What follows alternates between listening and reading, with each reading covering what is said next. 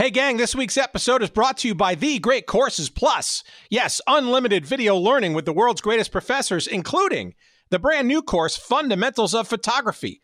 Check it out at thegreatcoursesplus.com/goodseats. You'll get a free month for a limited time of all the great coursework at thegreatcoursesplus.com/goodseats for your free month. Check it out. Here's our show. I've met so many wonderful, unforgettable people, players, coaches, general managers, members of the front office, fans, broadcast partners over the years. It's difficult to pull out one that stands out above the others, but I can do it. It's the big redhead, Bill Walton. He was a finals MVP in 1977 when I first ran into him as he led the Portland Trail Blazers to an NBA title over the Philadelphia 76ers. The following year, he was named the league's most valuable player. Bill was simply the best player in basketball. In the summer of 1979, our second season coming up in San Diego, I kept hearing from San Diego Clipper coach Gene Shue the team had a very real shot at signing Walton as a free agent.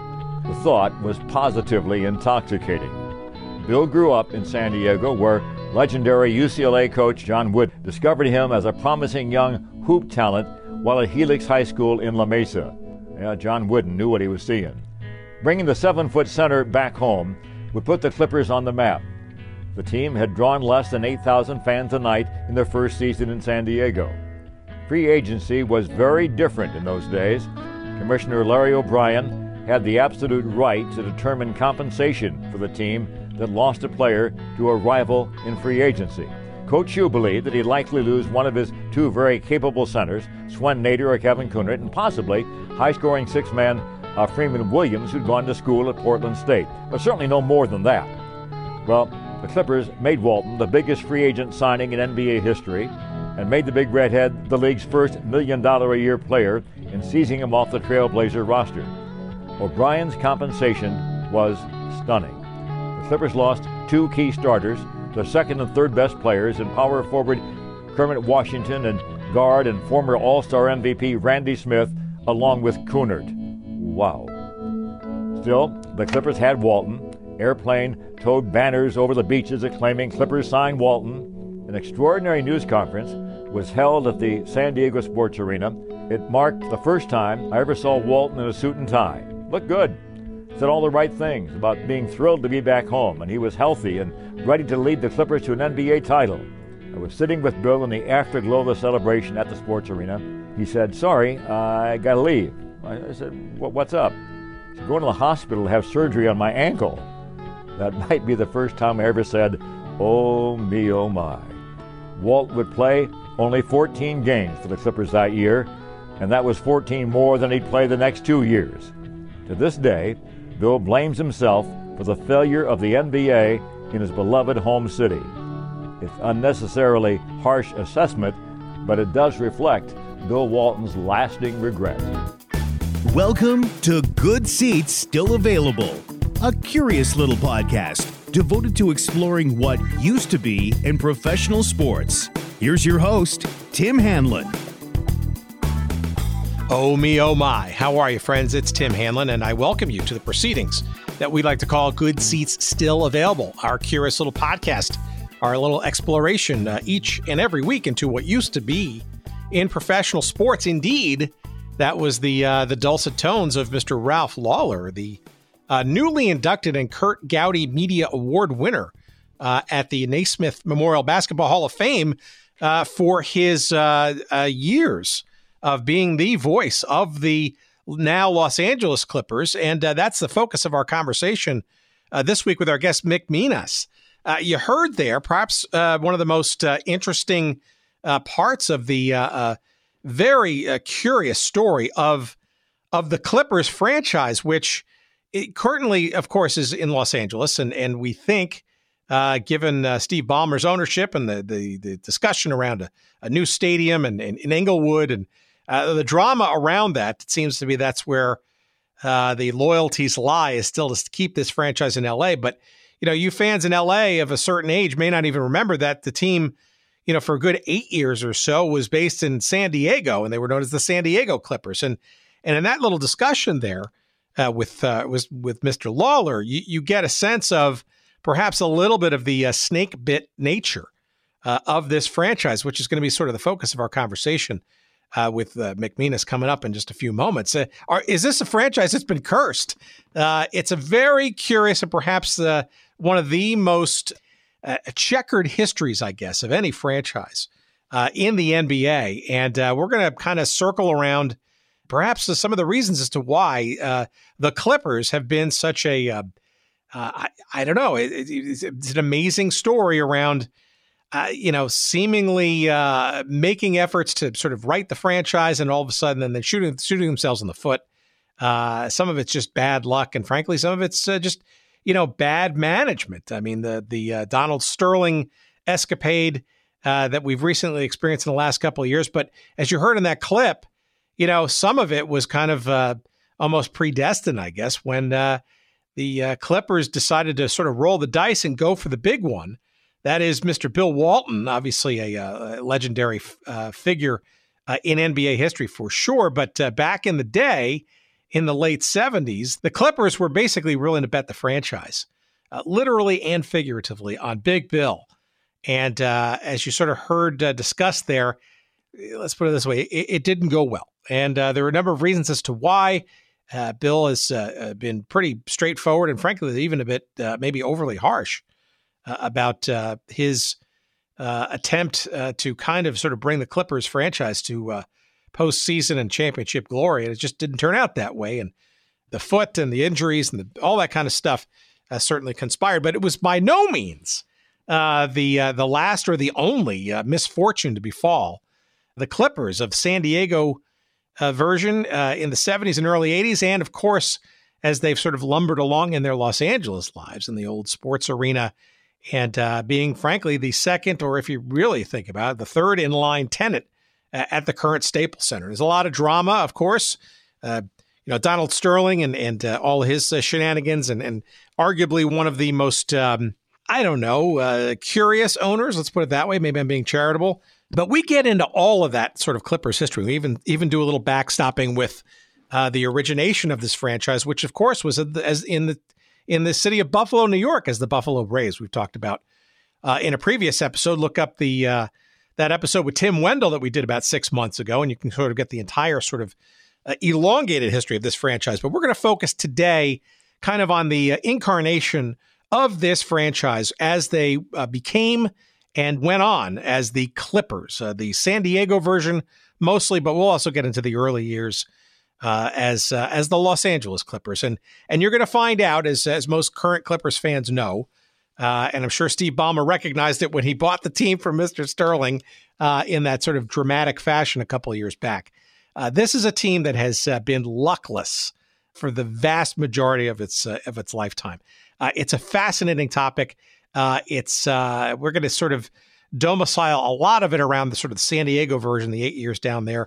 And it's just every turn, every corner, just every opportunity you think the franchise is going to turn it around, just it goes awry and then some. And we'll continue to follow it. We're just fascinated by all of it. And, there's no doubt the team is on the ascendance. And clearly by getting its own arena someday, knock on wood, it is perhaps the opportunity to finally become its own sort of standard, I guess, of basketball without sort of being sort of that second or third class citizen in the current arena that the Lakers and the LA Kings currently occupy at the Staples Center. All right, so that's kind of the sort of enticing subject we're going to get into this week with Mick Minas coming up in just a couple of moments as we talk about the curse, if you will, that is, of the current Los Angeles Clippers. And by the way, Mick's book is called The Curse, The Colorful and Chaotic History of the LA Clippers. So there's nobody more qualified than Mr. Mick Minas to guide us through this little escapade, and we're going to get into it in just a moment. Before we do so, of course, we want to say thank you to our good friend in San Diego, conveniently, Dean Mitchell, and his friends at the site known as sportshistorycollectibles.com. Yep, sportshistorycollectibles.com. All kinds of awesome souvenirs of yore from teams and leagues, either previously domiciled or previously incarnated, or just frankly just out and out defunct and no longer with us. And it's a treasure trove. It's basically a curated eBay, if you will, but in a well-lit kind of, high class kind of environment. You don't have to worry about the quality of the goods at sportshistorycollectibles.com because it's top quality stuff. And of course, we've got not only a promo code for you, that's Good Seats, and you're going to get 15% off all of your purchases at sportshistorycollectibles.com using that promo code Good Seats. But you're also conveniently going to find a whole smattering of stuff around the Clippers, both the LA version as well as the San Diego version. Some really cool stuff. If you click on through, you see, and they're all well photographed and stuff, so you can really get a sense of what you're going to be getting and get a real confident sense that what you're purchasing is of the highest quality. But there's a smart looking San Diego Clippers 1981-82 media guide that's there. You want some San Diego Clippers ticket stubs from the early 80s.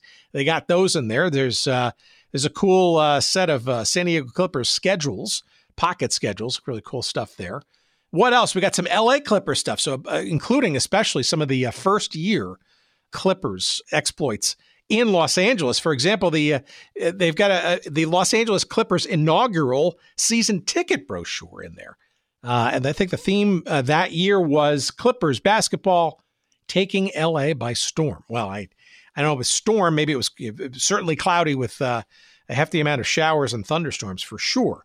But those are among the many items you're going to find, not just Clippers related, but basketball generally and tons of other sports at sportshistorycollectibles.com. You will waste quite a bit of time for sure. It's not a waste. It's a quality use of your time, but I guarantee you will not get that time back because you will be fascinated by literally all the things available.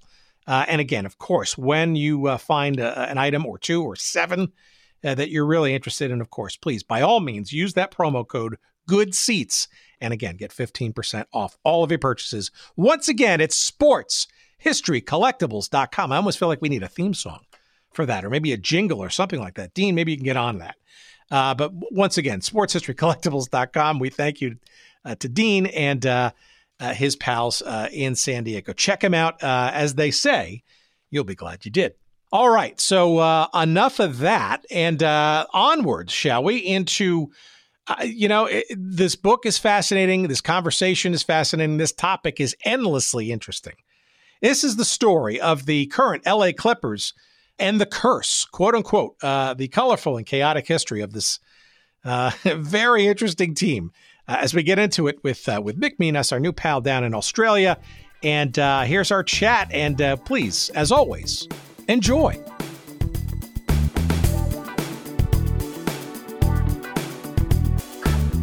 I can tell by your Brooklyn accent that you're not from the LA or the San Diego or the area. How did you come across the Clippers in general, and then why to sort of go deep in a book and investigate this crazy story, or at least their iteration in San Diego and maybe their earlier stays in LA? Why and how? So I in my sort of previous life, I was a basketball coach down here in Australia. And we took a team over to the States in 2008 and traveled sort of around California and Nevada and Arizona and played some sort of junior colleges and some lower level, like sort of Division III college, that sort of level. And part of that trip was we got to go and see the Clippers season opener. And so everyone on the team was really excited to go see the Clippers and they're playing the Lakers, and the Lakers were coming off the NBA Finals loss to the Celtics, and the Clippers had just signed Baron Davis. So it was just sort of like, big build up to the game, and especially a big build up for us coming from Australia, and for a lot of the people on the team, it was their first exposure to a live NBA game. And anyway, the Clippers ended up losing by, I think it was like 40 points. But it was like they were down by 20 points at quarter time. It was just, they were just completely blown off the court. And it struck me as being, well, one, it was a very disappointing game to watch. But it also struck me as being, like you see blowouts in the NBA all the time, but you don't often see blowouts on opening night where, both teams are relatively healthy. And so that kind of sparked an interest with myself and someone else who was on the team. And we got back to Australia and we would sort of send each other articles back and forth about the Clippers, like both the modern incarnation and sort of old stories about the Clippers. And the more I read, the more I sort of got interested and intrigued. And I already knew sort of like half the Clipper history from my sort of just my previous reading and following of the NBA. And then I started finding out all these other really interesting, quirky stories. And it became sort of apparent that like someone should write a book about this. And then I thought I should write a book about this. Well, that's interesting. So this was a Clippers game at the old LA Sports Arena, correct? No, this was at Staples. Got it. So this is even sort of in their most current modern sort of existence, even prior to Ballmer, right? Yeah. So this was So still Donald Sterling was still the owner. And I think the thing that really fueled that sort of interest in the Clippers was that they had just signed Baron Davis, and so he was a LA local coming home to play for the Clippers. Very high profile player and also extremely popular player in the sort of Southern California area. And I don't think we didn't go into the game expecting the Clippers to finish the season with a better record than the Lakers, but the sort of at the time the sort of local media hype around the team was that they had a good team and they looked like they could potentially be a playoff team that year, and to see them lose and just to lose in such a sort of to put forward such an insipid performance on opening night, it really sort of struck a chord with me.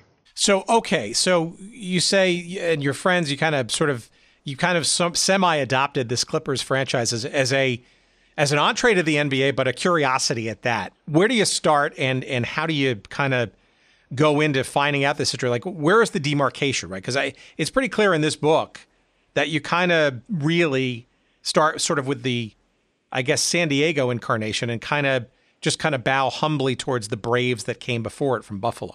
Yeah, it's interesting. I did a lot of research into the Buffalo era, and a lot of it ended up getting chopped just purely for length, because the book is long as it is, and you could make a case to say that you could start the book from the Donald Sterling era and just focus on Donald's time as owner. But I thought that the early years in San Diego were really intriguing, so I didn't want to lose them. And I thought the Buffalo time was really interesting as well. So I made the decision to shorten the Buffalo, the depth we went into in the Buffalo era. I kind of shortened that and focused on how the Buffalo Braves morphed into the San Diego Clippers, which in and of itself is a really fascinating story. Yeah, so let's talk about that. We've had a couple of explorations of the Braves. Tim Wendell, who's written the seminal book about it, we kind of went deep on that, and we've got an episode in the can coming up in a couple of weeks on an enigmatic player that actually was in both incarnations, both the Braves and the Clippers, he being one Marvin Barnes. But so how does San Diego then get on the radar of the folks in Buffalo? How does that sort of cross-country transformation happen? Because San Diego had its dalliances with pro basketball, prior to that, right? I mean, you had the conquistadors of the ABA, which became the Sails and kind of sort of literally and figuratively sailed away with the ABA itself. And you also had the San Diego Rockets, which had bolted, in the early part of the 70s as well to Houston, right? There was a time when San Diego had two pro basketball teams, but, for a number of years, frankly, hadn't. So what made the, I guess, Braves organization think that San Diego is going to be golden this time around? Well, it's very complicated. I mean, it's one of the most intriguing sort of transactions in NBA history. So you had, and it links into another NBA team. So it basically links into what was happening in Boston at the time. So the Celtics had been bought by Irv Levin, who was a Hollywood movie producer who first year he owned the Celtics, they won the NBA championship. That was like in 76. So he had this great start to his tenure as owner, but that quickly soured. And over the next 2 years, some key players were moved on, one being Paul Silas, and they were moved on mainly for financial considerations, that being the team didn't want to pay what the sort of going rate was for those players. And, obviously Boston fans, particularly at that time, were very used to success. I mean, there was a period there for a 20-year period where the Celtics won 13 of the 20 NBA championships. So, this is an era where the Celtic fans were used to, a season that didn't finish with the championship was considered a failure. And here you have the Celtics missing the playoffs altogether. So Irv Levin became the sort of public enemy number one in Boston. He was the person who took the rap for, the team's floundering fortunes. So Irv Levin started thinking, I want to get out of Boston. Now, I'm not enjoying this. And at the same time, he was also, he lived in Hollywood. So he was sort of splitting his time between, traveling from Southern California over to Boston to watch games and then returning back to California for his work commitments. So Levin wanted to move the team to California. Now, obviously, the NBA didn't want the Boston Celtics to be relocated. That was their sort of most famous brand franchise they had, and the last thing you'd want to do was to pull them out of Boston and move them over to California. But luckily, at the same time, you had a guy who owned the Buffalo Braves who was looking to get out of Buffalo. So that, and he's an interesting character as well. So he's John Y. Brown was the owner of the Braves at the time. And he had previously been an ABA owner. He owned the Kentucky Colonels in the ABA, and he'd folded that team, took a big payout from the NBA, and then he used the money to buy the Braves.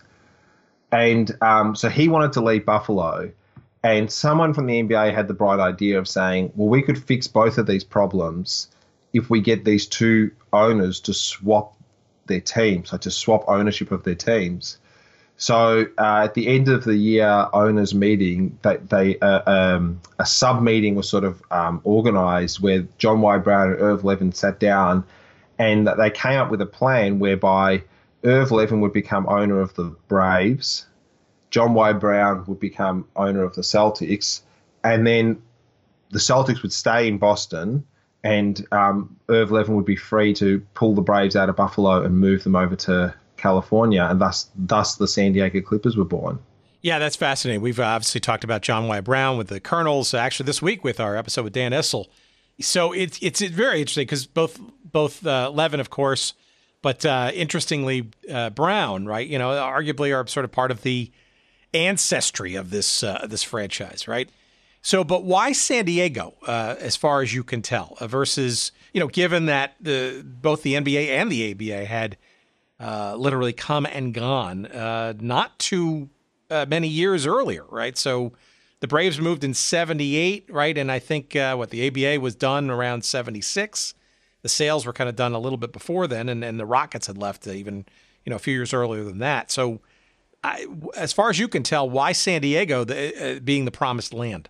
Yeah, I guess Levin had John Y. Brown, when he was considering moving the Braves, and he was actively shopping the franchise around and fielding offers from all different cities. And I remember Dallas was one, San Diego was one.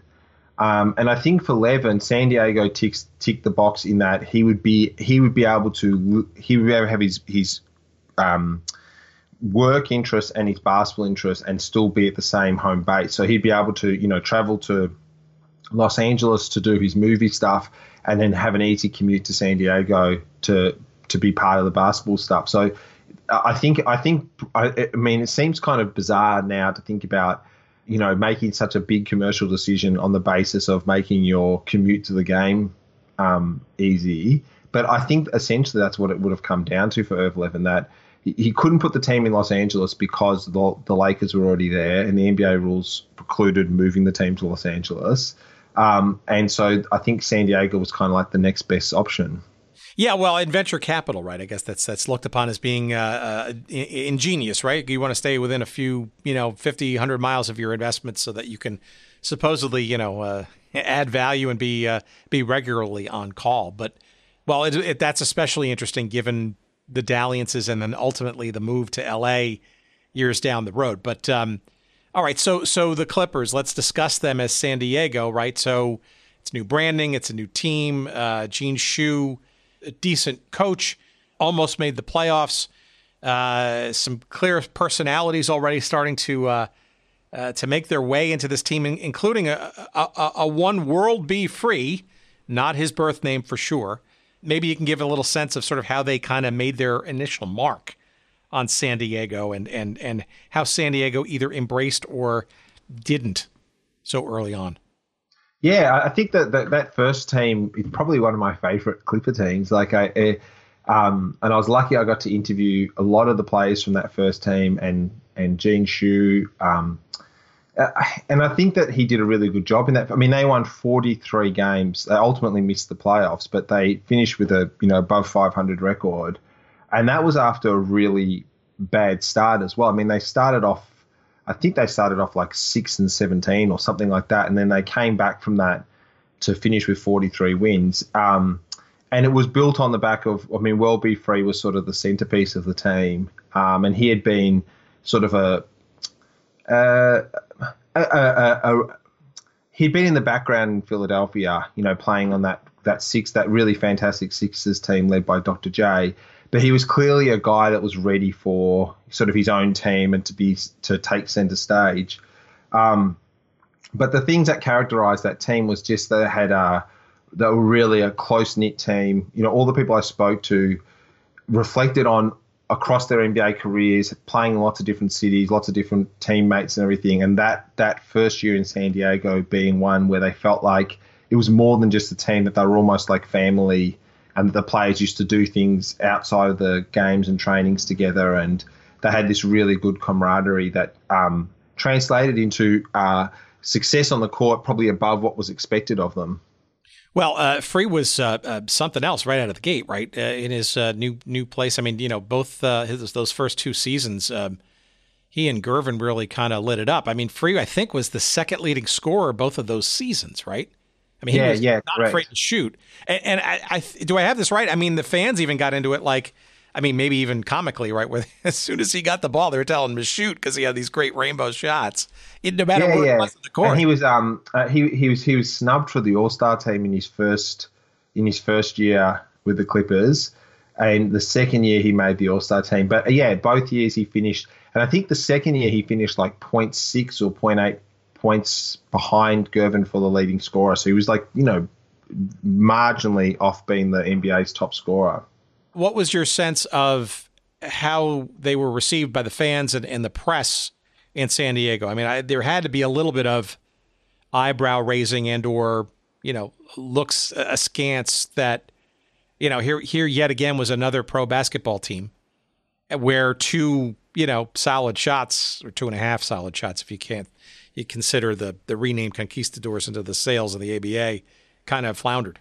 I think at first that was the attitude, and I think that by halfway through that first season that they had won people over. And I think that just goes to show, you would know this team, time and time again in professional sports, people love a winner. If your team is winning, it's very easy to sort of get community support and get the media support and get people interested. And you can have the best marketing campaign and all that sort of stuff behind the scenes, but nothing sort of builds support better than a successful team. And I think that that's what that first year Clipper team did, that they very quickly proved that they were a legitimate NBA team. They had some really good wins in the second half of the season, at home especially. I think they beat the Celtics at home and a couple other wins against some of the best, like the top teams in the NBA. And so I think that ultimately if you look at the crowd figures from that year, they start off pretty mediocre, but by the end of the season, they're playing in front of sellout crowds at home. And that, to me, is attributable to the fact that they were winning games. And the fans in San Diego could see, unlike the other two, the Rockets and the Sales, or the ABA version, that they could see that this team was a legitimate pro basketball team. Well, and it seemed like after that first season, arguably the honeymoon, right? That it was certainly on the ascendance, because in comes probably one of the more well-known figures in the checkered history of this franchise, a guy by the name of Bill Walton, a San Diego native, and I get the sense that his arrival for the next season, this is the 79-80 season, was looked upon as a true shot in the arm for this team, fledgling team. I mean, he was only 2 years behind having won the NBA championship and MVP award with the Trailblazers. So, this is arguably before the legendary knee trouble and stuff. But him coming onto the teams probably just seemed like a cinch, no? Yeah, I mean, it was a very risky move insofar as it depended on how you looked at him. So if you looked at Bill Walton with the glass half full approach, you say he was arguably the best player in the NBA when he was healthy. I mean, he played the year that Blazers won the championship, they played the Lakers and Kareem in the Western Conference Finals, and the Western Conference Finals were over in 8 days. I mean, they swept the Lakers 4-0, and Walton outplayed Kareem. So, I mean, he won. He'd had championship in Portland with a modestly talented team, and they beat that really stacked Philadelphia team in the finals. He had a Finals MVP award. The next season, he won the league MVP, despite the fact that he missed 22 games, I think, with injury. You could check that, but he missed. No one has missed more regular season games and still claim the league MVP award than Bill Walton, and it's by a mile. Like, no one's come close to missing as many games as he did. So that could tell you. You can look at that one of two ways. You could say, well, look at how talented Bill Walton was. He was able to win MVP despite missing a quarter of the season. Or you could look at it and say, wow, like, this is a person who missed a quarter of the season. Why did he miss a quarter of the season? Because he had chronic injury problems. And he had never come close to playing 82 games during his time at Portland. I think across the 4 years at Portland, he had played half the regular season games, something like that. So he had consistently had injury problems. So the downside would be, well, we're signing this person. Do we know that he's going to be able to? We're going to contribute. We're going to commit a lot of resources to getting Bill Walton here. Do we know that he's going to be able to actually get out there and play for us? But that was a risk that the Clippers ultimately decided to take. And hindsight shows that they got the very, very, very injured version of Bill Walton. Yeah, well, and he also had taken the year off, so to speak, because he was having a dispute with the Blazers management about how, I guess, he and some of his teammates were being treated and whatnot. So I mean, he really had sat out the 78-79 season as well. So yeah, I mean, I guess you can see it as a risk, and obviously hindsight is 20/20, but certainly things beyond his playing capabilities, right? I mean, he's a San Diego native. He's a name, certainly well known in Southern California from his legendary collegiate career. And it looks like the Blazers did pretty well by trading him, getting a few good resources in Kermit Washington and Kevin Kerr, and even a first-round draft pick for the next year, for God's sakes. I mean, a pretty big move that, I think pretty quickly kind of proved to be not a fair exchange, given all the injuries and whatnot. Yeah, and actually one of the interesting things, Tim, was at the time, he signed as a free agent, but they didn't have the same free agency rules that they have now. And so what happened was, if you signed another team's free agent, you had to compensate the team. So you couldn't just sign a player and then that was it. You had their rights. You had to then compensate the team that you took the player from. So Portland and the Clippers had gone back and forth about what was fair compensation. And the Portland front office were just asking for ridiculous level of compensation. I think they wanted 4 first-round draft picks, 3 of the Clippers' starting 5, and like a huge sum of money. And so they couldn't come to an agreement. And so what happened was the commissioner of the NBA, Larry O'Brien, had to decide what was fair compensation. So in that year's training camp, they actually started out with everybody there training all together. So Bill Walton, when he was first at training camp, he was there with Kermit Washington and Randy Smith. They were all there together playing. And Gene Shue told me that there was a training session where they got notified by the league which players were going to be leaving. And so then Gene Shue left the court, went to his office and called the players in one by one to inform them that they were actually heading to Portland. And Bill Walton was out there on the court and he could just see players leaving the court, to go and meet with Gene Shu, and then them sort of packing up their stuff and leaving. And he just felt horrible at the thought that, oh, here I am, I'm breaking up this really. And you remember we were saying 5 minutes ago, that initial Clippers team, one of the things that the sort of foundation it was built upon was the close-knit relationships that they had. And now all of a sudden, some of the most important parts of that team, especially Kermit Washington and Randy Smith, were being shipped off to allow Bill Walton to join the team. Yeah, that's interesting. So it wasn't a trade per se; it was a free agency thing with some intervention from the league about sort of equitable. And that's interesting. Well, but I mean, that said, I mean, Walton has been pretty outspoken about sort of, in retrospect, his playing days in San Diego. I mean, he sat out the season, he re-injured the same foot, and as he had in extensive rehab. I mean, he certainly crawled his way back, into more playing time over the years. But, he was still part of the roster for 6 seasons, right? But something interesting also happens during that course, and maybe we'll get to his denouement in a minute. It didn't take very long for Levin and his associates to kind of bag on the franchise not too soon after moving to San Diego. Was it 2 seasons? And then they finally figured out that they wanted out? 3 seasons, I believe. There you go. Right. I believe it was 3 seasons. So, yeah, Levin, but I think Levin made the decision. He had some personal stuff happening at the time as well. His second wife had passed away. The team was not doing very well. He was copying a lot of criticism in the media for signing Bill Walton, because Bill Walton, across his first, so yeah, it was 3 seasons, because across Bill Walton's first 2 seasons with the Clippers, he played a total of 14 games.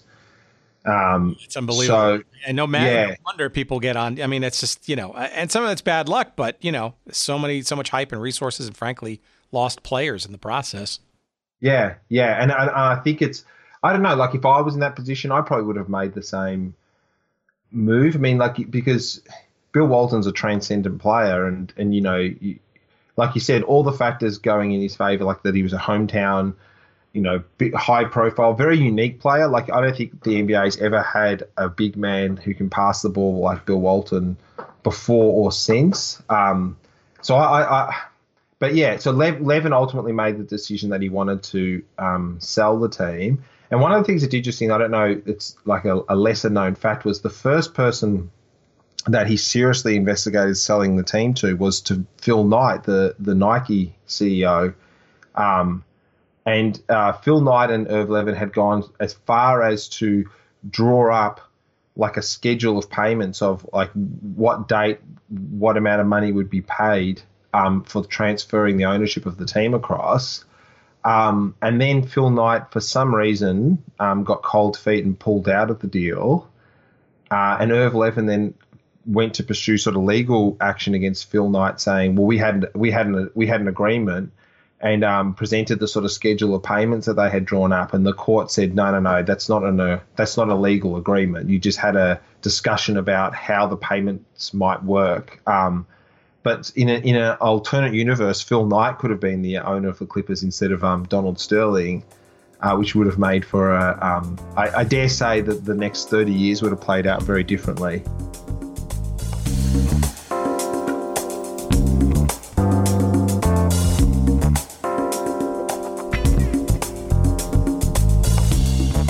All right, hang in there, everybody. We're going to be back to our conversation in just a second, but time quickly to pay a couple of bills. And you've heard me talk about The Great Courses Plus on some previous episodes. And if you haven't tried it, well, by golly, this is one of your last opportunities to get a free month of unlimited video learning with the world's greatest professors when you go to thegreatcoursesplus.com/goodseats. You're going to get a free month of unlimited access to the entire library of thousands of hours of great lectures and tons of great coursework from The Great Courses Plus. Look, you're interested in things like sports psychology. You ever wonder if there's life on Mars? You want to learn how to invest or possibly improve your muscle tonnage with strength training? Well, there's a whole bunch of those kind of courses and more across topics like history and science and food and wine and various hobbies, health and fitness, personal and professional development, you name it. And I highly recommend their brand new course made or put together in conjunction with National Geographic called Fundamentals of Photography.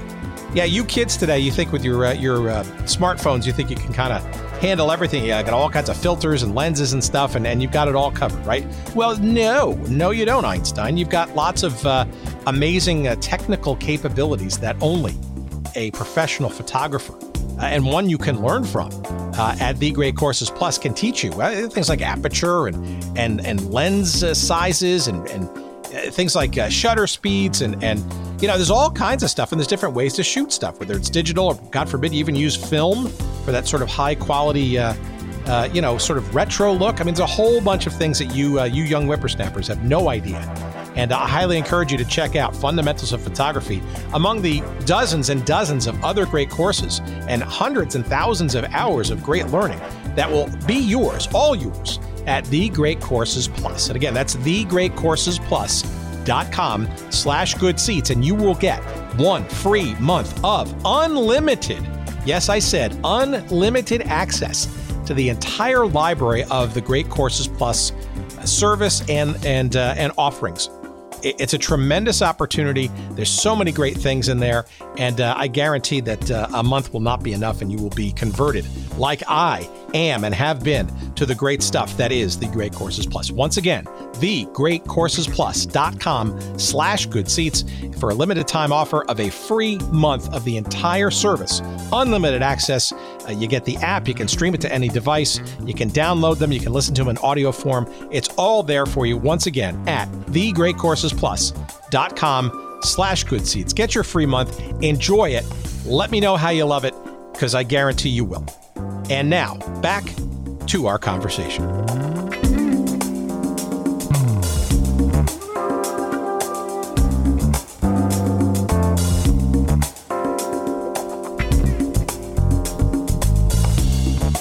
So what was it about Sterling that kind of raised his profile and ultimately cinched the deal for him? He was by trade a real estate guy and an attorney, I guess, by education, right? So was he a Southern California kind of guy too? What was his story and why the NBA and the Clippers? So the Donald Sterling Los Angeles Clippers, it all begins with actually Jerry Buss buying the Lakers, because when Jerry Buss bought the Lakers, it may not seem like a lot of money now, but at the time he paid over $67 million for a package of assets, and the assets were the Lakers, the Los Angeles Kings, the Forum, and also a big block of land in Nevada. And obviously $67 million is a lot of money today. I mean, it's a lot of money in the 70s. If you say in the sort of mid-70s, $67 million is a huge sum of money. And he didn't actually have that amount of cash to be able to pay for it. So he needed to liquidate some of his assets quickly. Now, Jerry Buss moved in the same circles as Donald Sterling. So Donald Sterling at the time, as you said, he was a lawyer, but he had invested most of the money he'd earned through being a lawyer into property. And Donald Sterling had copped a lot of criticism, especially in the last sort of 5 years. But he was a very visionary in terms of the way he built his real estate portfolio. I mean, he realized that the population boom was coming to California, and he bought up a lot of property when it was very cheap, and held on to it and didn't sell anything, refinanced, bought more property, refinanced, bought more property. And this is the way he built his wealth. So when Jerry Buss came along and said, hey, I need some money, can I sell, I think it was 11 apartments that he wanted to sell, Donald Sterling stepped in and said, yep, I'll buy them for you. So Donald Sterling actually played a role in Jerry Buss becoming owner of the Lakers. Now, when Buss became owner of the Lakers, he won the championship in his first year. Sterling was sitting on the sidelines watching this, saying, oh, my friend's just bought this team. He's won a championship. The media love him. He's got this big profile now. He's friends with Magic. He's, moving, shaking around Los Angeles. And I think Donald Sterling wanted a piece of that action as well. He was only 47 at the time he bought the Clippers, but he had a lot of money. I think his net worth was estimated at over $300 million at the time. And so when Irv Levin was looking for someone to offload the team to, Donald Sterling was a likely candidate. So Sterling comes in and kind of, I want to say shoots his mouth off, but he vowed to spend lots of money to build him into a contender. I think he famously said, or maybe some advertising said, "My promise that I will make you proud of the Clippers."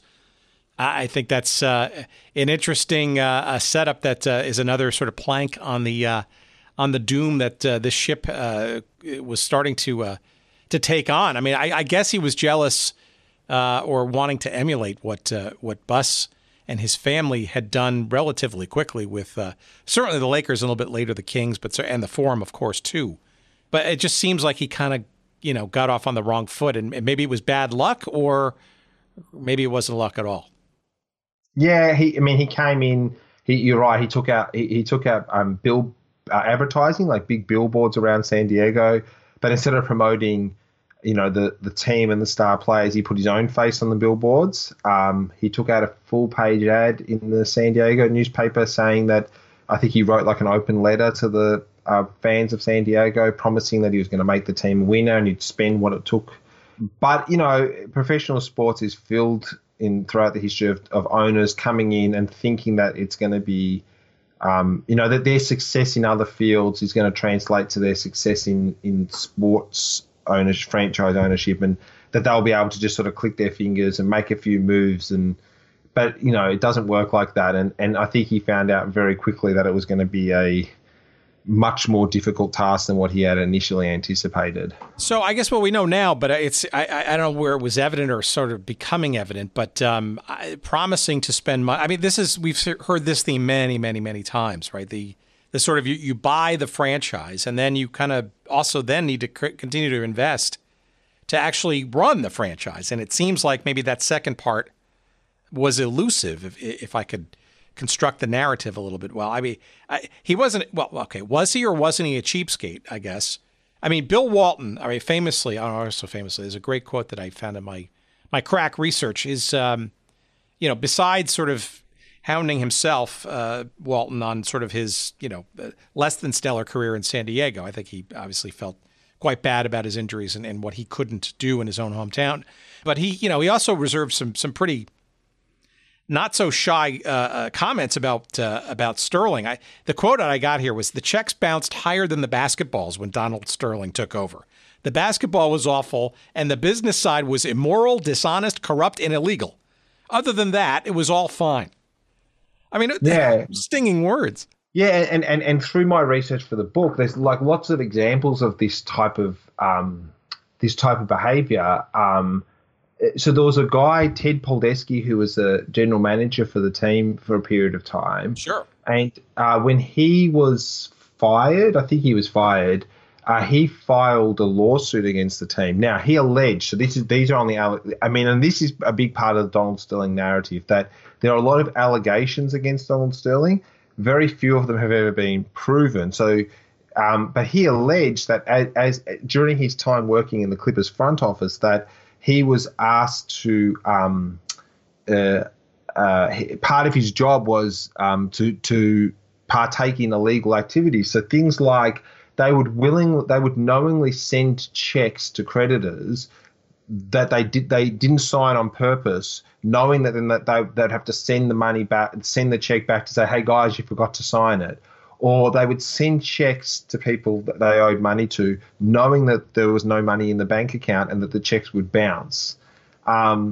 So, I mean, you can look at the cheapskate side of thing from the view of recruiting players, but even if you look at just the basic thing about paying for hotel bills or paying people who have done work for the franchise, like graphic designers or people who are producing merchandise or whatever. And it seemed that Donald Sterling's ownership was characterized by a great reluctance to spend money, like very, very careful with the money and how it was spent, and which I don't think is unusual. I mean, I think one of the misconceptions a lot of people have is that people who are wealthy are free and easy with their money. I mean, my experience is that people that are very, very wealthy are often very, very cautious with what they spend and how they spend it. But I think that's the way that the franchise was run once Donald took over. And there are lots of stories from when I interviewed Paul Silas, who was the coach, the first coach under I believe the first coach under Donald Sterling's ownership.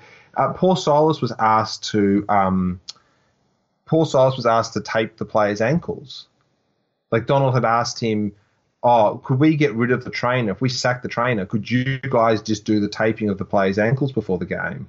And you know, Paul Silas was laughing about this 30 years later, but it's like, what an absurd prospect! Like, so the person that's going to be in charge of the team, the person who's, you know, he's a somewhat of an authority figure. The players need to respect, and then before the game, he's going to be sort of down on their knees taping their ankles. Like, it just shows a complete lack of understanding of the sort of dynamics of a locker room. And there's countless examples of that like that I came across during my time researching the book. Like, another one was in his first season, the Clippers nearly forfeited a game because there was part of the agreement between the players and the league was that any flight over 2 hours had to be first-class flight. You know, these guys some of their bodies are 7 feet, 6'10", and, you know, to cramp them into economy for a long flight is, you know, quite frankly, not reasonable.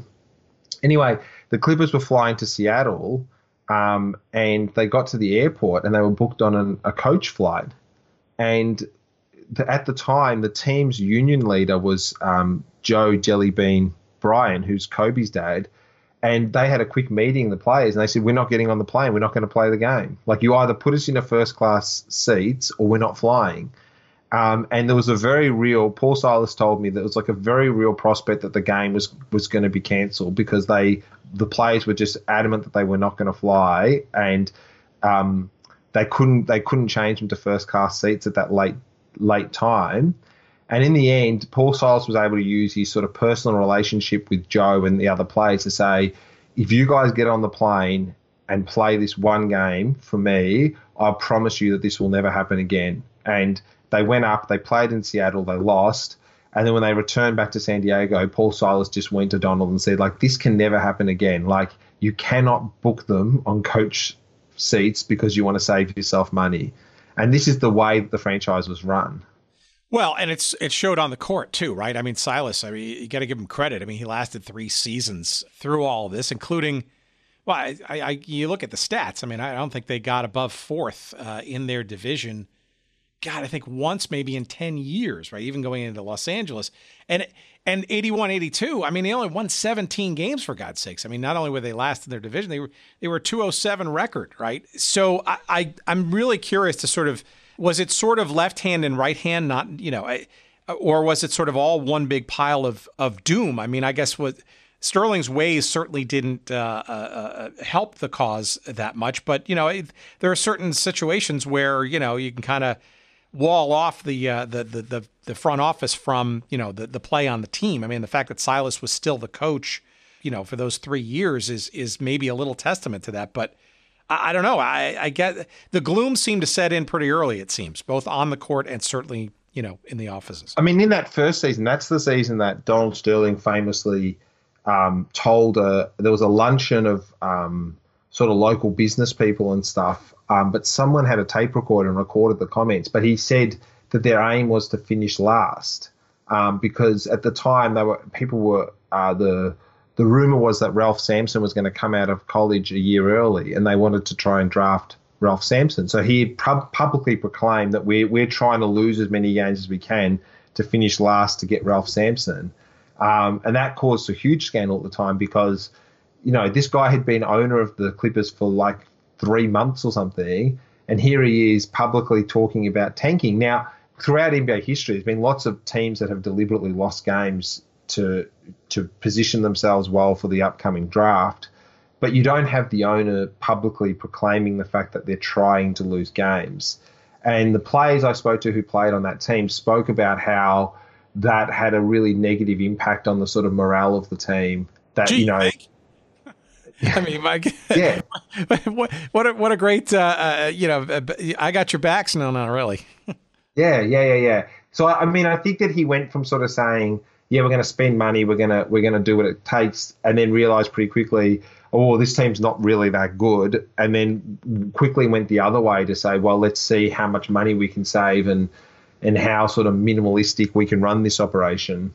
All right. Well, come 82 or so, if there was any doubts about sort of the oddness, I guess, of Donald Sterling's approach to running a basketball team, some of the interesting ideas and plans really started to come out in public, right? So, the NBA fines him a bunch of money, I guess, for some of those comments about the potential for tanking and maybe getting Sampson in the draft.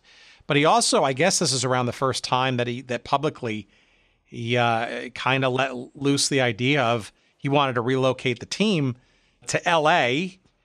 Maybe some interest, some story around some of that, because I'm wondering if this was sort of a standard, holding the current city hostage for a better arena or a better situation, or had he kind of had designs on L.A. maybe from the get-go or earlier on and really wasn't thinking about San Diego long-term at all? Yeah, look, I don't get the sense that it was around trying to get a better offer from San Diego. I don't know whether he initially bought the team with the intention of keeping them in San Diego, but one thing was clear, that by the end of the first season, he decided, why don't I just go play in LA? Now, so it was the end of that first season. That's how quickly that they were sort of, pulling the tent up and preparing themselves to move up the road. Was that an open, I'm sorry, and having not done the research as deeply as you have, was that kind of an open secret after that first season, or? So what happened was they had a press conference and they just announced, we're going to LA. And then, and so what had happened was the Los Angeles Sports Arena had made a pitch to the Clippers to say, if you come, because the Lakers had obviously moved from the Sports Arena to the Forum. So the Sports Arena now had all these empty dates, and they were looking for another tenant. Now, so they had offered the Clippers, X amount of dollars to come up and play there. And so they just announced, we're moving. Now, the press conference was held before any discussion was had with the NBA. So the NBA knew nothing about this, and Donald Sterling has held a press conference. Now, he was at the press conference, but he didn't speak a word. He just stood in the background. And the media said, so Ted Poldesky was the guy that was fielding all the questions. And the media had said to Ted Poldesky, why is Donald not saying anything? And he said, Donald's decided it's better not to say anything until it's all official with the NBA.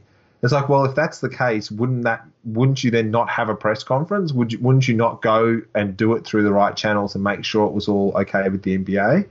Now, the issues with that was that the rules of the league was that they weren't allowed to move to Los Angeles unless the Lakers said it was okay. Now, clearly, Jerry Buss and Donald had conversations, and Jerry Buss was okay with him coming to Los Angeles. But the problem was that the way he had done it, so after that press conference, this just set off a chain reaction of lawsuits. There was this person was suing, there were season ticket holders that were suing Donald Sterling, saying, you've sold us season tickets for the San Diego Clippers, and now you're moving the team. So you've engaged in sort of fraudulent trade. The San Diego Sports Arena was suing the Los Angeles Sports Arena for trying to poach their tenant. There was just all these lawsuits going back and forth. And I think that Sterling realized pretty quickly, this is not going to work, and then quickly retreated and said, no, we're going to stay in San Diego. Now, again, you imagine the impact this would have on the fan base of San Diego. So at that second press conference, they were asked, Ted Poldesky was asked, so what's the commitment? How long are you staying in San Diego? And he's like, no, we're going to be here a long time. But I don't think anyone really believed that there was any long-term plan to stay in San Diego from that point. Well, yeah, genie's out of the bottle, right? So, and the team not doing any better, and why would fans even come support? So it sounds to me like he kind of sort of exacerbated an already circulating drain downward, shall we say. Yeah, and I think at that point it was probably similar to what John Y. Brown did in the last few years in Buffalo, in that if you know that you want to move a team, that's your long-term plan, then it makes sense in the short term to let the team sort of suffer, you don't want to win too many games, you don't want to spend too much money. What you want to have is you want to have local fan interest dwindle and dwindle and dwindle, so that if you then say we're moving, you're going to have less opposition to the move. And that's what the next 2 years in San Diego, my reading was that he was quite happy to just sort of let the team flounder while he worked on plan B to get to Los Angeles. All right, so the league clearly not happy about this, right? I mean, there's a point in 82, it looks like, that he was forced to at least hand over the operations of the team. I mean, Alan Rothenberg, for God's sakes, brought in to kind of become the team president, he of soccer and Los Angeles Olympics doings and the World Cup doings, et cetera, later on. It seems like he also, Sterling, kind of recognized that he might have had the tiger by the tail a bit too. And seeing his pal, Al Davis, in the NFL, kind of doing the same things, trying to get out of Oakland and going to L.A., it seems like he almost got emboldened maybe by some of that to kind of say, well, wait a minute. If the league won't allow me to do it, well, why don't I just take him to court and just actually do it? Yeah. So two things you touched on there, Tim. So one is that the league had the chance to get rid of Donald after one season. So they had actually commenced proceedings to have him sort of kicked out of the league. And that was done through two stages. The first stage was there was a meeting of 6 owners, I think it was 6, that sort of met to say, are we going to refer this to the full owners meeting where everyone's present? And that they voted unanimously to say, yeah, we think we've got to get rid of this guy. He's not in the best interest of the league. And then in the weeks leading up to that full owners meeting, there was like multiple quotes in the media from other NBA owners saying, this guy doesn't have our support. Like, us as a collective group of owners, we're in favor of getting rid of him. Like the way he's running the team is just not what the NBA is about. So there's the very, very high likelihood that the Clippers were going to be taken off Donald Sterling. He was going to be forced to sell them. And, I think that he made a sort of strategic decision to stop the proceedings from happening and say, all right, I'll sell the team. You don't need to kick me out. I'll sell the team. And then amazingly, the NBA said, all right, you're going to sell the team. We'll just stop the proceedings to have the team taken off you. And then all he did was just sort of chill out for a few months. And then he went back to the NBA and said, oh, look, I'm going to do things differently. I've got Alan Rothenberg on hand, and we're going to do this, and we're going to spend this money. And then it seemed as if like all was forgotten, and that he was allowed to just continue to remain on as owner. But if the league had have followed through, then Donald Sterling's time as Clippers owner would have been limited to just that one season. All right. Well, if that weren't enough, and then he moves the team, right? He basically moves the team to LA without the NBA's blessing, and the league sues him, and then he countersues. Is that sort of what happens? Yeah. And so what you said was right. It was Al Davis had done the same thing with the Raiders, and I think Donald by trade is a lawyer, and he realized the NBA may not want me to move, but can they stop me from moving? And the only rule to stop him from moving was the 75-mile rule, which was you couldn't move within the 75-mile radius of an existing team. And he knew that Jerry Buss was going to support him moving to Los Angeles. So he just said, we're moving. He just announced it and said, we're moving. And that was it. They were moving. And I believe the 84 draft that they still... Maybe the NBA still had the name as the San Diego Clippers on the draft. But there was a whole legal dispute where the NBA then sued the Clippers countersued, and that dispute sort of dragged on for a few years where they were playing in Los Angeles, but there was a very real prospect that they could be forced to move back to San Diego and the team could be taken off Donald Sterling. But he just made the call that that the law was going to be on his side and that he was going to win any lawsuit, and just kind of doubled down and said, well, I'll see you in court, which has become kind of his modus operandi, where he just take people to court and be prepared to fight it out in the legal arena. Well, that's just nuts. And on the court though, so let's shift back to that for a second, because I don't think there's any other word besides laughingstock, right? I remember this vaguely as a kid. It was always the Clippers is kind of like, they're still, what is their deal, right? It was, whether it was the distractions of the front office married with the lack of spending. It seems like the NBA had, 2 or 3 times the trouble with this franchise, on the court being certainly a big part of it. Yeah, and look, to be fair, I think that I think that there was a change in his ownership philosophy. In the early days, I do believe that he was trying to put together good teams. I do believe that he wanted to be successful. They were victims of a lot of bad luck in that sort of mid 80s to late 80s period. In the sort of the early days in Los Angeles, I mean, they had their trio of their big three, their best three players were Norm Nixon, Derek Smith, and Marcus Johnson. And that was a really good nucleus to build a team around.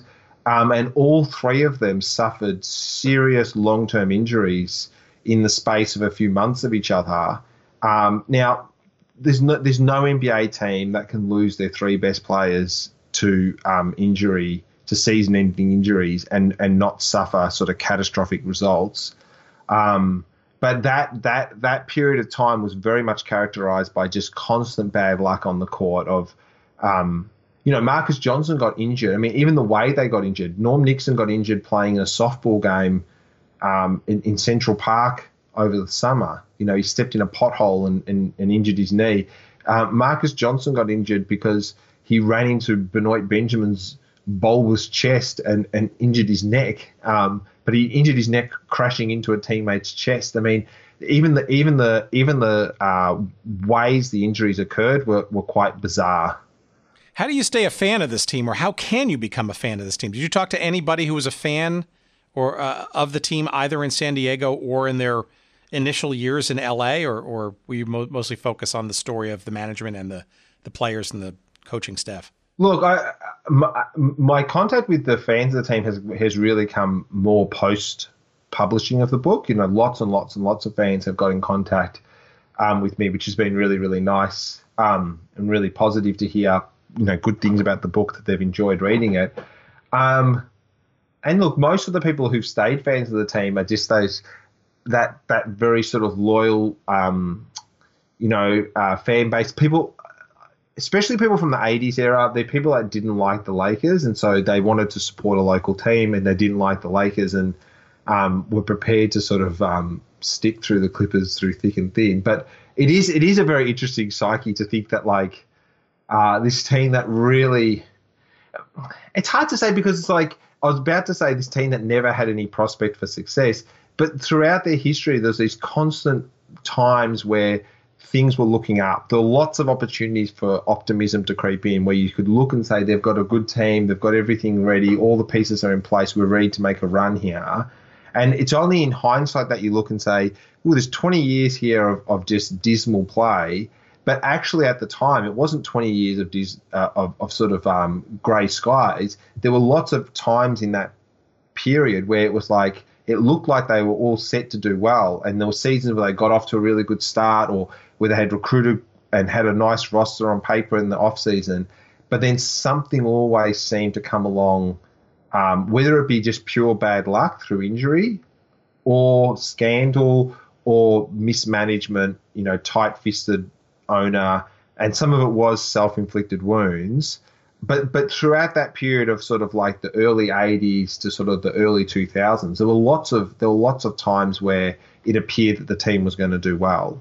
Yeah, it just maybe spoken like a fan, right, or a true fan. It sounds like you're kind of saying more of the bad luck thing than the ineptitude thing. But okay, so Danny Manning, number one draft pick in 87, 88. Okay, tears his ACL, right, during the 88-89 campaign. Okay. That's bad luck, right, or whatever. But, there's a point at which, I'm thinking of like Santa Anita right now with all the horses, being euthanized and all the troubles going on there right now. At what point does bad luck kind of, has a source, right? And there's an environment maybe that's tight-fistedness, maybe there's not enough towards medical training, or just the morale, and that just begets bad vibes, and I don't know, but I mean, this is a team that it's unconscionable almost when you look at. So there's a stat, right? So I know we're going to project out, but I think in the 33 years Sterling owned the team, right? This is through 2014 when he was forced to sell it. The Clippers lost 50 or more games 22 times, 22 seasons. They lost 60 or more games in over 8 seasons, and they once lost 70 games, and not even including their 9-41 record during the lockout season of 98 and 99. I mean, there's something to that beyond bad luck. No? Yeah, I agree completely. And I think that if you look at some of their high profile draft picks and things like that, and then you think what sort of environment they were going into, like in terms of, okay, Michael Olowokandi drafted with the first overall pick. At the time he went to the Clippers, they didn't have a coaching staff in place. Like, they didn't have a coach. And the reason for that was because Donald Sterling anticipated that there was going to be a lockout, and he decided, well, if the lockout happens as I anticipate, I'm going to have to pay the salary of the coach and the assistant coach over the summertime, but there will be a lockout in place. So why don't I just wait? I won't appoint a coach yet and save myself some money. Now, that may sound fine from a sort of fiscal standpoint. The problem with that was that other teams were going out and appointing coaches during this time. So the Clippers were then missing out on the first choice, second choice, third choice coaches because they were all being snapped up by other teams. And there was when the lockout finished, there was no sort of structure in place to support the development of a young player like Olowokandi. Now, if Olowokandi gets drafted by the San Antonio Spurs, I don't think he would have gone on to have a Shaq-like career, but maybe he goes on to have a better career than what he did. But when you've got, like you said, there's an environment that's very toxic, very negative. People don't want to be there. Players who get traded there or get drafted there are unhappy to be there, especially guys who played at other NBA teams. So people who've come from other franchises.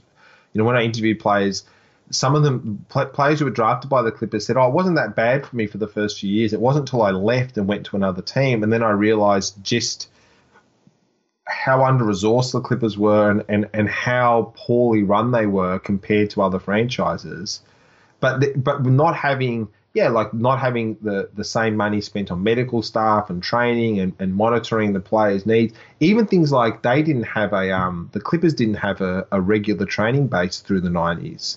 So the players would finish the game and then they would be told, okay, tomorrow you guys are going to Fairfax High School for training, and practice is going to be at 4 p.m. because that's the only time we can get the court because the Fairfax volleyball team's using it before then. And they would turn up for practice, and the high school volleyball players would still be on the court playing volleyball, and then they'd have to get the poles down and everything and wind the basketball hoops down before they started playing.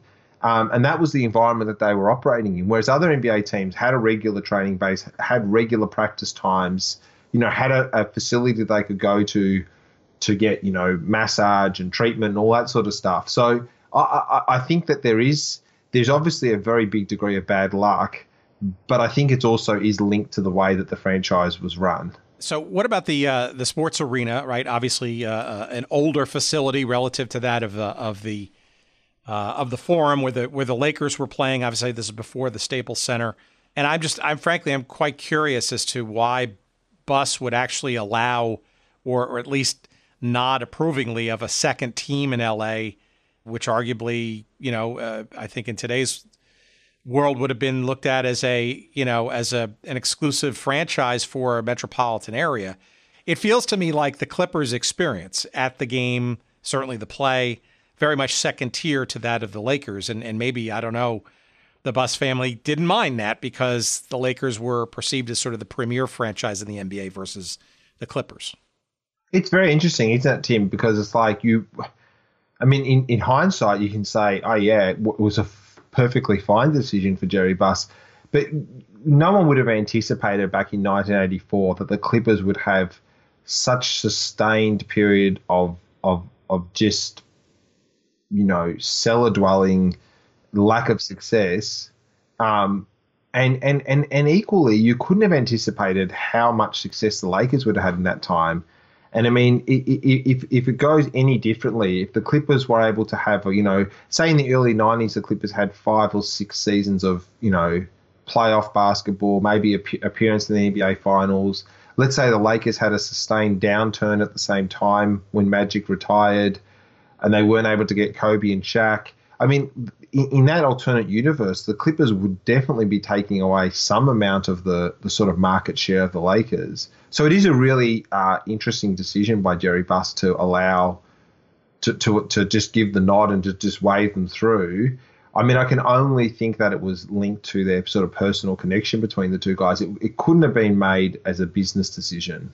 Or even as a local rivalry, as MLS has done with LAFC and the Galaxy or the two New York teams, right? You know, they create a local derby. I mean, it's hardly a derby when one of the teams can't even, break 20 games winning in a season. Well, all right, but they also, though, Sterling was also pretty shrewd in trying to at least cast an eye outside of the sports arena, which I'm sure, again, was not the sort of a fun arena for sure, and with character, I guess, but, not sort of the most modern of structures.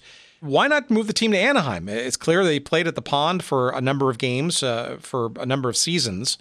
Wouldn't that have been an easier answer, right? With Orange County, that would have been a nice, a geographical separation from quote unquote Los Angeles, a more modern arena. Why not that?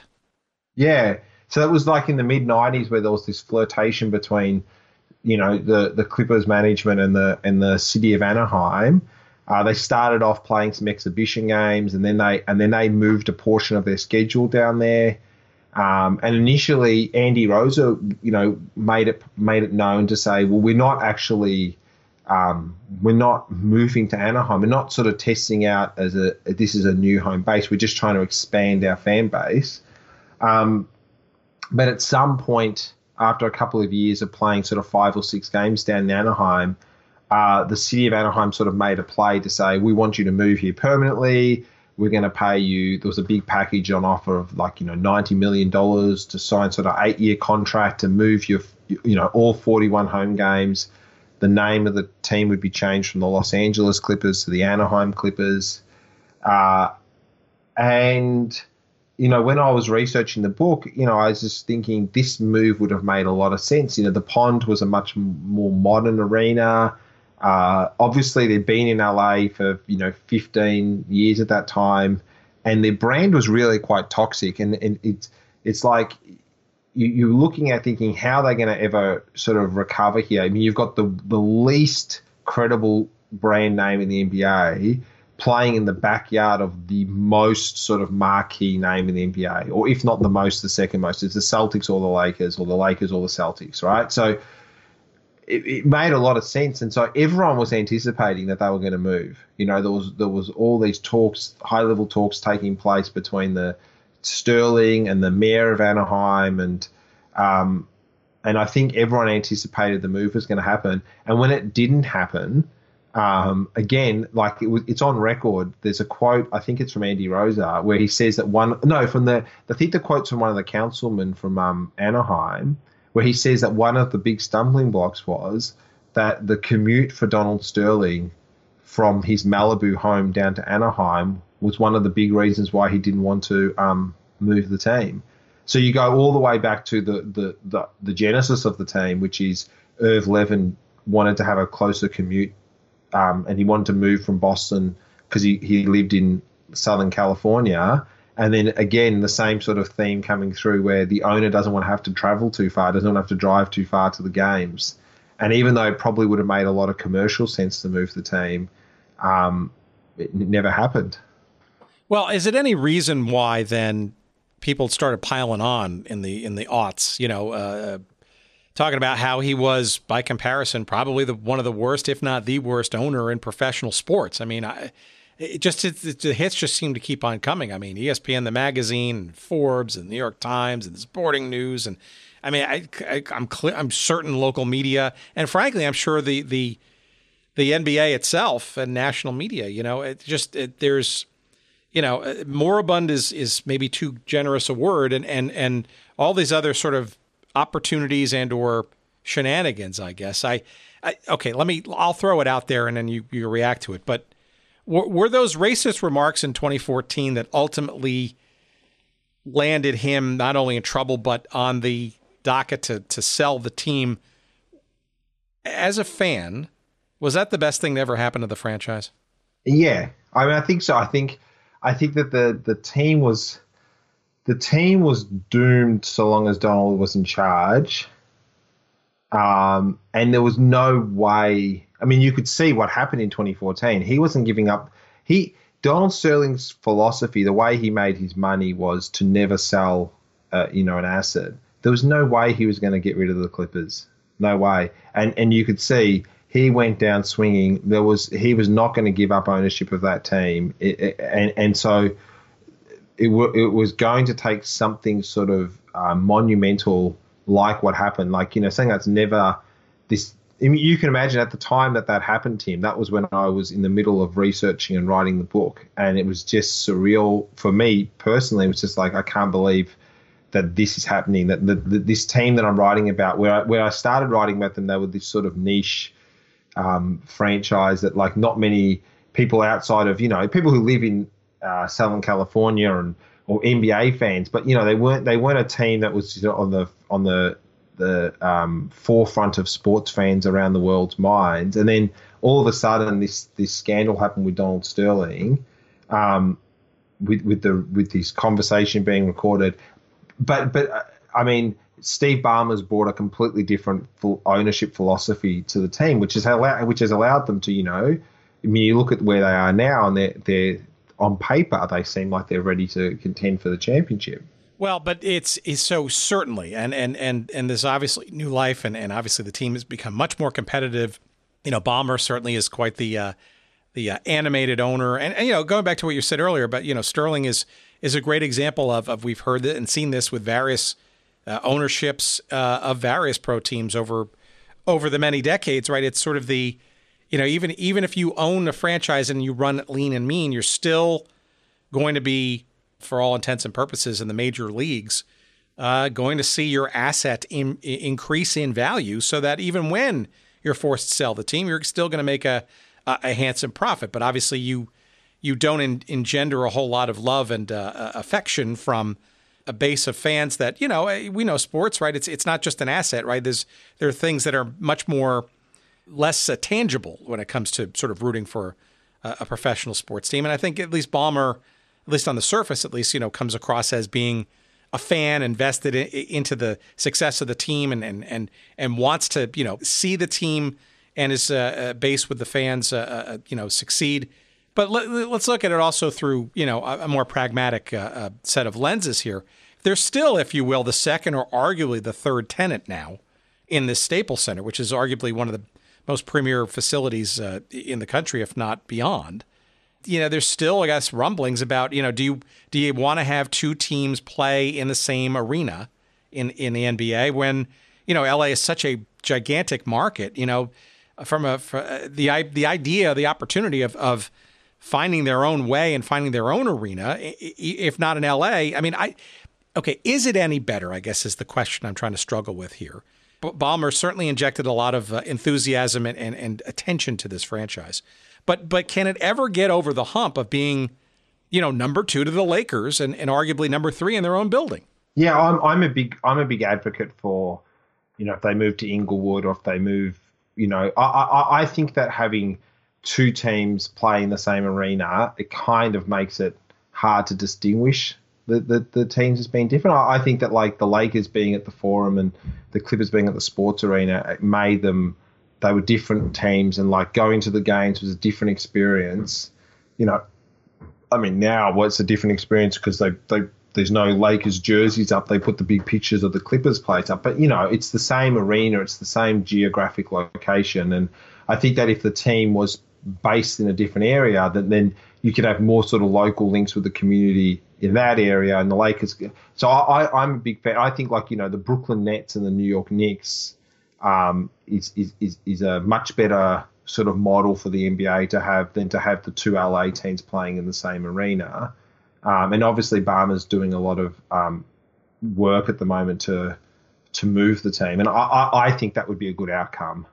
Yeah, and as we had with our conversation with Dan Issel this week, Louisville, he's very much involved in trying to maybe bring a team to Louisville. I would argue there are a handful of teams that are, if holding their current cities hostage for arenas and all that kind of stuff. I'm an outsider. I'm not a fan of the team. I grew up on the East Coast. I've got other basketball loyalties.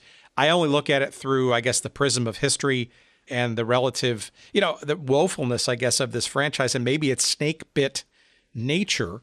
But, we see this play out. I mean, I've seen this in Major League Soccer, right? So here in Chicago, right, the Chicago Fire, a very successful team out of the gate back in 98 and 2000 and some early championships and that kind of stuff. They moved to an arena or a stadium in the suburbs, not very conveniently accessible. I mean, now they're really talking about moving back to the city of Chicago proper and, frankly, rebranding, right? So just whitewashing the entire name of the team. And I don't know. The Clippers name, certainly, it's interesting. We love to regale in sort of the history. This is a long-lasting team and nickname with more negative, I think, association than positive ones. So I guess the question really is, even under new ownership or current ownership of Steve Ballmer team, there is the arena thing. They are still the number 2, if you will, basketball franchise in the LA area. There is that legacy, that history, that cloud that still somehow overhangs them. Can they ever get over the hump? I mean, is it? I don't know. You have to wonder how this ultimately resolves itself and/or gets to the promised land, if ever. Yeah, I'm kind of biased because of my work on the book. I feel like I wouldn't want them to change their name. I want them to stay in Southern California. Oh, they're forever the underdog, right? I mean, Yeah. I think it makes it more special, especially, if a team with Kawhi and Paul George on it, can lead the LA Clippers to the championship. I think that's a really kind of special ending for it won't be an ending as such, but I think it's I think it's really meaningful, and I like the idea of. I think they should embrace their history more rather than try and turn away from it to say, well, look at what we were and look what we've become. I did expect when Ballmer took over, when they kind of got the rebranding happen and the new logo and the new jerseys and everything, I expected that the team name would change as well, but they've kept the same name, and I'm a big fan of keeping it. And when you talk to Clippers supporters, for the most part, I mean, I'm not a spokesperson for them, but for the most part, they're very, very adamant that they want to keep the team name because they've been through all of that stuff, and they've been through, being the laughing stock and people, poking fun at them, and they want to be able to have that same team name when they can turn the tables and finally claim a championship. But it's interesting, Tim, like with the book, one of the things that I got a lot of criticism for was the title of the book. A lot of Clippers fans really disliked the title of the book. And I wasn't calling it The Curse to be disrespectful or to be sort of poking fun at the Clippers. I called it that because I felt like that was the best sort of title to encapsulate that the experience of the last sort of 4 decades of what it would be like being involved with the Clippers and involved on the level of being a fan of the Clippers, like just that perpetual having your hopes lifted and then something else going wrong, and then having your hopes lifted again and something else going wrong, and there's just that feeling of this level of misfortune can't just be down to bad luck. There's something else at play here.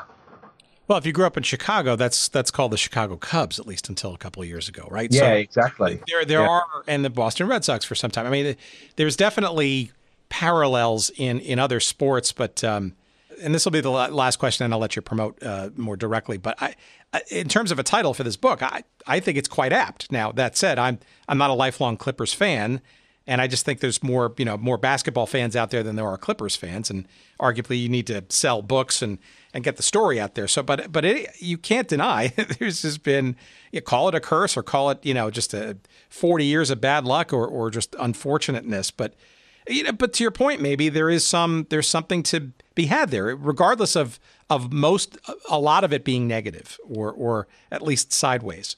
It's still history, right? It's still a legacy. It's still something that's just not, manufactured like a brand new team is and all that kind of stuff. So I guess there's some level of admiration, I guess, I would throw towards Clippers fans' way, including yourself. But let me ask you this question as we sort of round out here. Why? Why continue to root for this team? What is it in the Clippers fan base and from wherever it started Can you maybe describe sort of the level of hope and or anticipation that things will improve and will get better? Is it misplaced, or is it naive to think that it is going to get better, or is it just? I'm having a hard time trying to figure out why people would hang on for so long when they've been so disappointed for so many seasons. Yeah, and there's lots of people I've come in contact with who've turned their back on the team and then come back to them because they just feel so downtrodden by the experience of being a Clippers fan. But I think in some ways also that makes them, like if you're a fan of the San Antonio Spurs and you win another championship, it's like, yep, but you've had that experience. You've had it multiple times, And this is a fan base of people, especially, there's lots of Clipper fans who've been Clipper fans since 2012, like they came on board when Blake Griffin was drafted. Yeah, and that's fine. I don't have any issue with that. But I'm talking about the people who've been fans since the Darius Miles days, or fans since the Danny Manning days, or fans since the Norm Nixon days. And there are people that have had season tickets there since they first moved to Los Angeles in 1984, and they still have season tickets and they still go to the games now. For those people, there's something really special about this pursuit of this first championship. That's got to be more gratifying than if a successful franchise wins again this year, because for these fans, they've never experienced that, and they've also been through such a hard road and been through so many negative experiences to get there that has to make it more meaningful. Yeah, it's easy to root for a winner, right? And bandwagon and all that kind of stuff. But it takes a rare breed, right, to kind of truly root for a team through thick and thin, or mostly thick, mostly thin, frankly. Sorry, and it is saying something. It's a badge of honor, and I guess once that mountain is fully climbed, let's say with a championship, God forbid, all the more reason to relish, right? Given all the, without pain and suffering, there probably isn't anything really to celebrate, right? So, all right, well, tell us about the book, where we can find it, and frankly, have you been approached by anybody, given it's largely about a team in Los Angeles now, about maybe documenting this or other ways of telling the story beyond the book? Funny you should say that. I was actually right now I'm meant to have a scheduled call with somebody about exactly that, but it's been delayed, so I'm going to ring them probably tomorrow. But you got an audience base that would love to see a documentary or some way, shape, or form, right? There's plenty of stuff in there that I think would be frankly a revelation to a lot of fans that don't know any better and think that the franchise started with Blake Griffin or Steve Ballmer, for that matter. Yeah, and I think that I beyond my involvement in the project, I just think it's a really great story. And I think it's kind of the story that it sounds cliche, but it's kind of told itself, that there was just so many, that one thing led to the next, that there's just so many great stories in the book that if you're a fan of sort of professional sports and you like, one of my motivations for writing the book was that, I'm myself a big consumer of sports books and really interested to hear about stories of teams and players and stuff. But, there's certain teams that you've heard the story of a million times over, like the Boston Celtics. We all know the history of that franchise, and we all know all the sort of important moments and whatever, because they've been made into documentaries and there's 27 different books on it. And my thought is that there's all these other great franchises that have all this amazing history that people don't know about or isn't as well publicized. So I'm hopeful that something more will come from the book, but I don't know. We'll see what happens.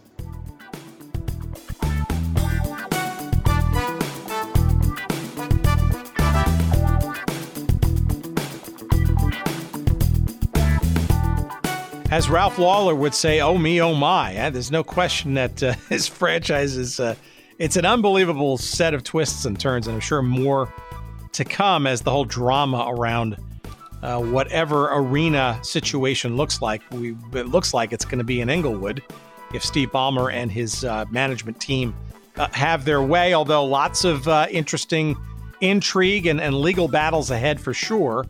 on that front. But in the interim, the best way to sort of set yourself up for the next few chapters, if you will, of this drama known as the LA Clippers is to get this book. It's a great read, and Mick has painstakingly put together great interviews and great stats and all that kind of stuff.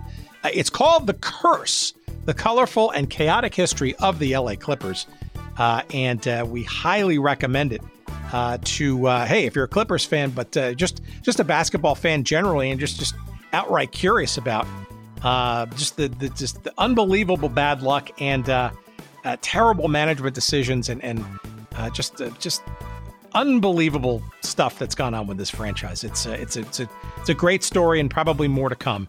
And we encourage you to find a copy of the book wherever you find good books. Of course, you can find a link to the book on our website, of course, at goodseatsstillavailable.com. Just search up this episode with Mick Minas, click through to the Amazon link, and give us a few shekels of love, why don't you, by buying the book that way. We'd appreciate it. I'm sure Mick would too. If you want to follow Mick on Twitter, make sure you follow the right one. This is not the wacky reality show guy out of Cyprus. No. This is Mick Minas out in Melbourne, Australia. And his Twitter is mminas8. That's MMINAS 8, the number 8, on Twitter. And of course, you can follow not only him there, but also you can also find out more about him by buying the damn book, for God's sakes, why don't you? And you can find out more about us, for God's sakes, why don't you, on our website. As I said, goodseatsstillavailable.com. You will find all of our social media links there, like on Twitter. We're at Good Seats Still. You'll find us on Instagram at Good Seats Still Available. You will find us on Facebook. On the website, you will find a convenient link to our email newsletter if you want to get that each week and sort of know what's going on with the show a few days ahead of the average Joe on the street. And let's see, you can also send us email if you'd like, either from the website or directly, for God's sakes. Go ahead.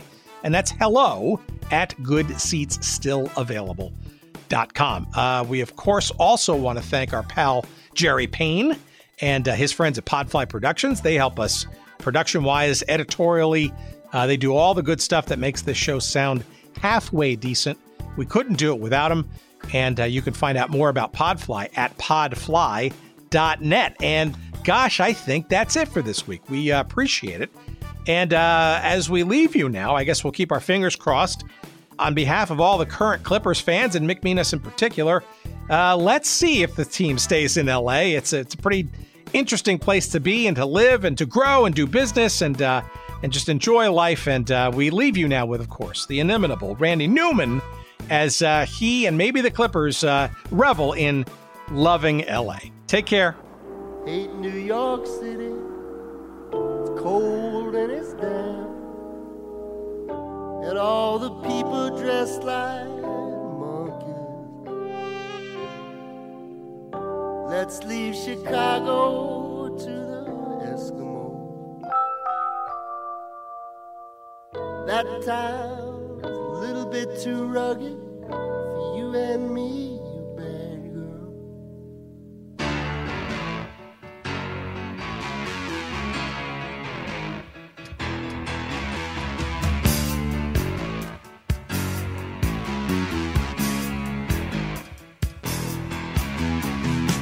Rolling down Imperial Highway, the big nasty red at my side.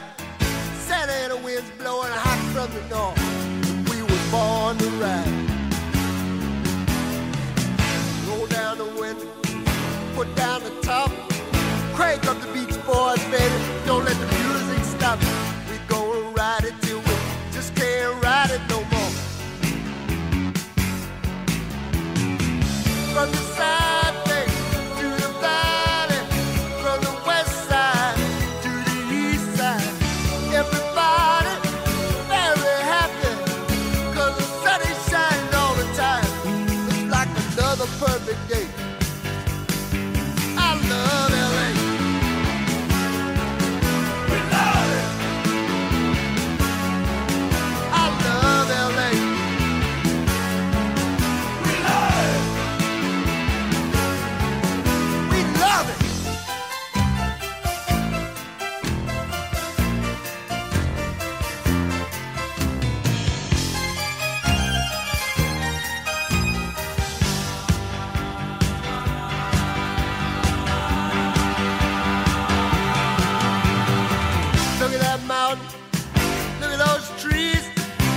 that bum over there, man, he's down on his knees.